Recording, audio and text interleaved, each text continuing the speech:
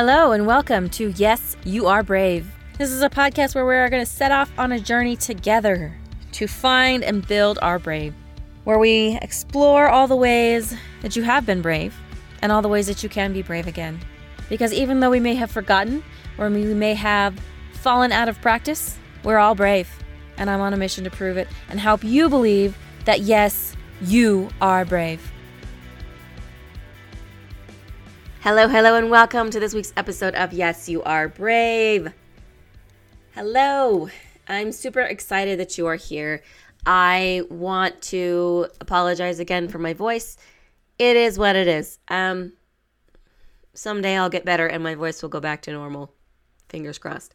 But this week I want to talk to you a little bit about something slightly different. We're going to follow my own advice and start to be a little bit bold and brave and talk about things that maybe are not so easy to talk about, maybe are harder to accept, blah, blah, blah.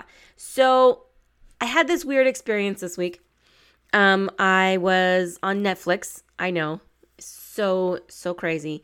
But I got on Netflix and there was this advertisement for this new version of Persuasion that Netflix had done. And I was a little bit intrigued, mostly because I really like a couple of the actors that were in this one. So I was like, okay, let's watch this. I put it on my list. And then the other day I was like, okay, yeah, we're going to watch something. And I ended up on Netflix and I was like, oh, we'll watch that Persuasion. Wasn't until about halfway through the movie. It's a movie and it's close to a 2-hour movie that I was like, wait a minute. Why did I watch this? Because first of all, I don't like Jane Austen.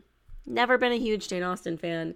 And second of all, I was like, even out of the Jane Austens, even though I don't love Jane Austen, this is literally one of my least favorite.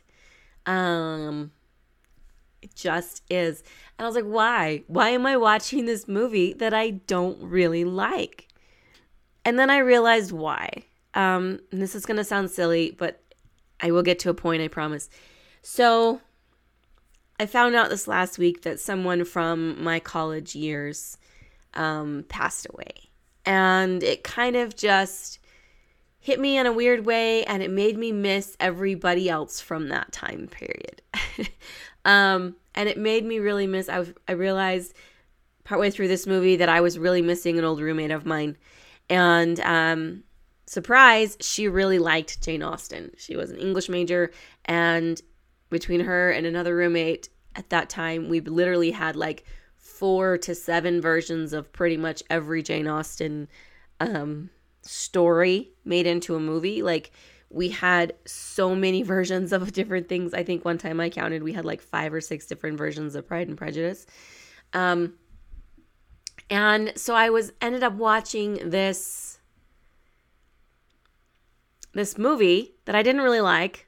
And I didn't really want to watch, and I realized, like, partway through too, I was like, this is why I don't watch these movies. I don't like them because I think they're a little slow and there's not a lot happening. But I also realized that I was watching it because I missed my friend. And now, before you ask the question, no, this other friend that I was missing, the one that was my roommate for 4 years, actually, and she only moved out because she was getting married, she's not dead. She's not like, we didn't have a falling out or anything like that. But she does live on the other side of the state. And I live out west, so the states are a lot bigger.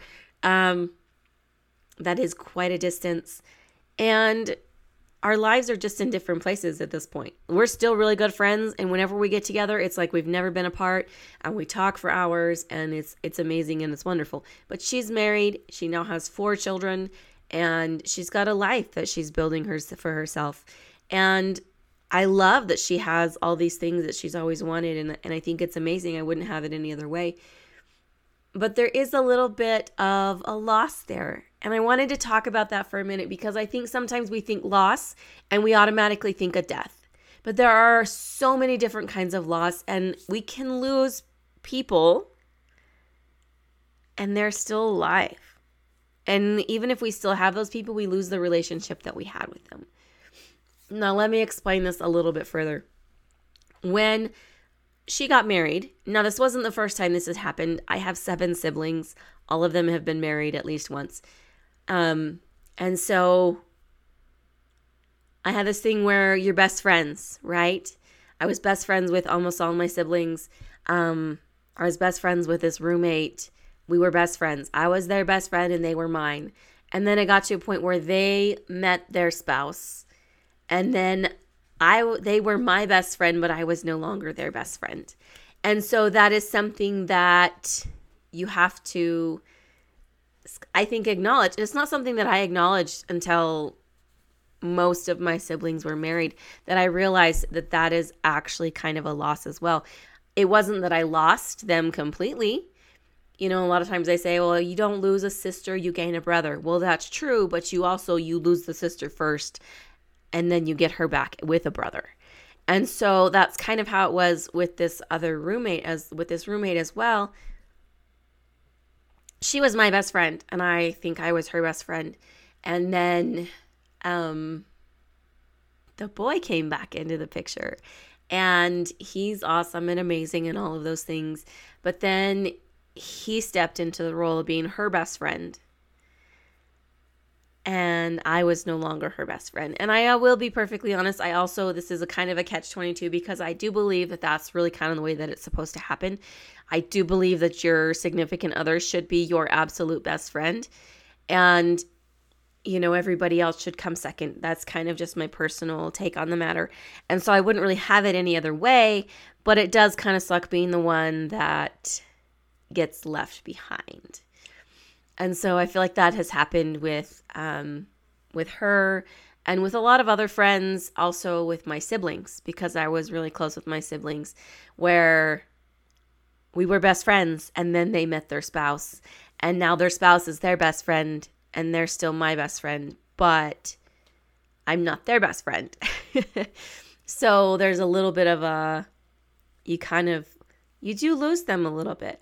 And it was an interesting thing to sit there and think about, wait a minute, I'm watching this movie that I don't really like because I miss her. And I miss the relationship that we had. I miss staying up and talking about things. I miss going for ice cream when I was having a bad day. I miss, somebody to relate to what I was going through, somebody that understood, somebody that I could come in and I could, just have that person. I really miss that. And it was an interesting thing to think about, that this is a type of loss. And it's not as big and it's not as challenging, I guess, in a way. It's not as painful as a death. Like, if she had died, it would have been a whole nother different kind of monster and a bigger one.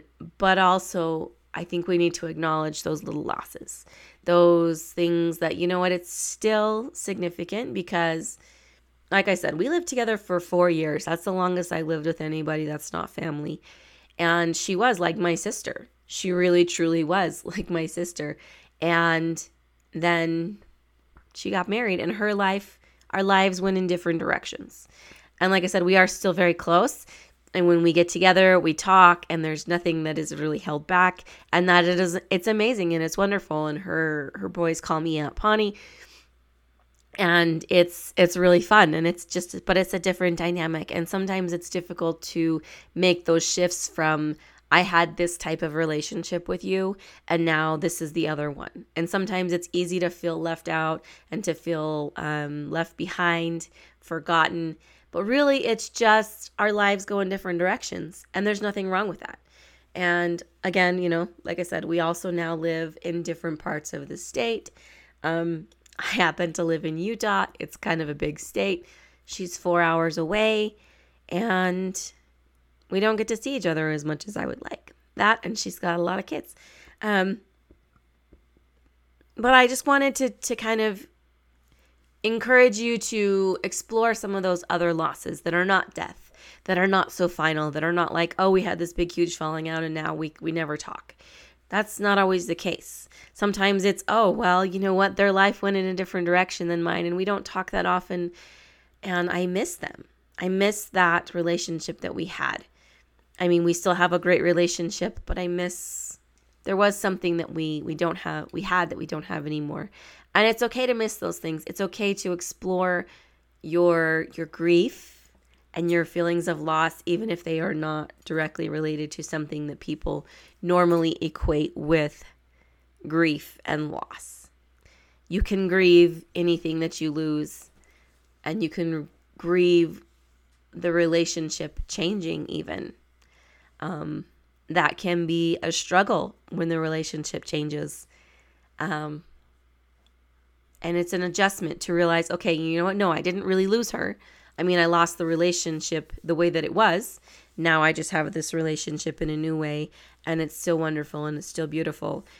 And I'm grateful for it. But here's the other thing too. You can also be grateful for something and at the same time be missing things the way that they were. That is okay as well.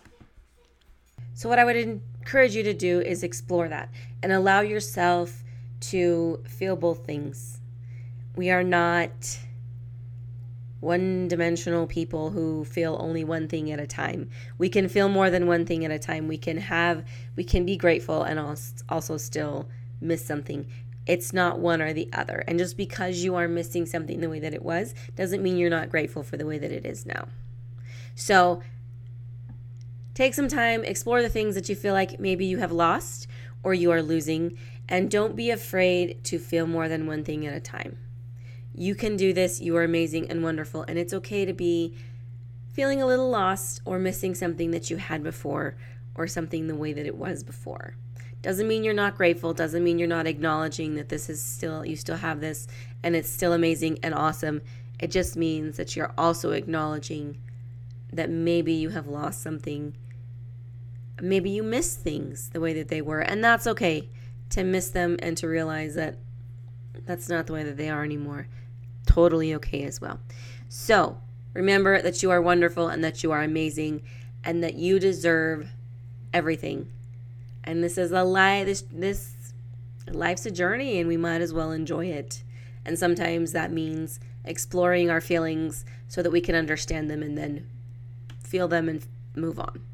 So, hope you have a fantastical day. Drop me a DM on Instagram at Finding Pawnee. Tell me if this resonated. Tell me what you are missing that has just changed. It's not that it's completely gone, it's just changed, and maybe you missed that the way that it was. Let me know.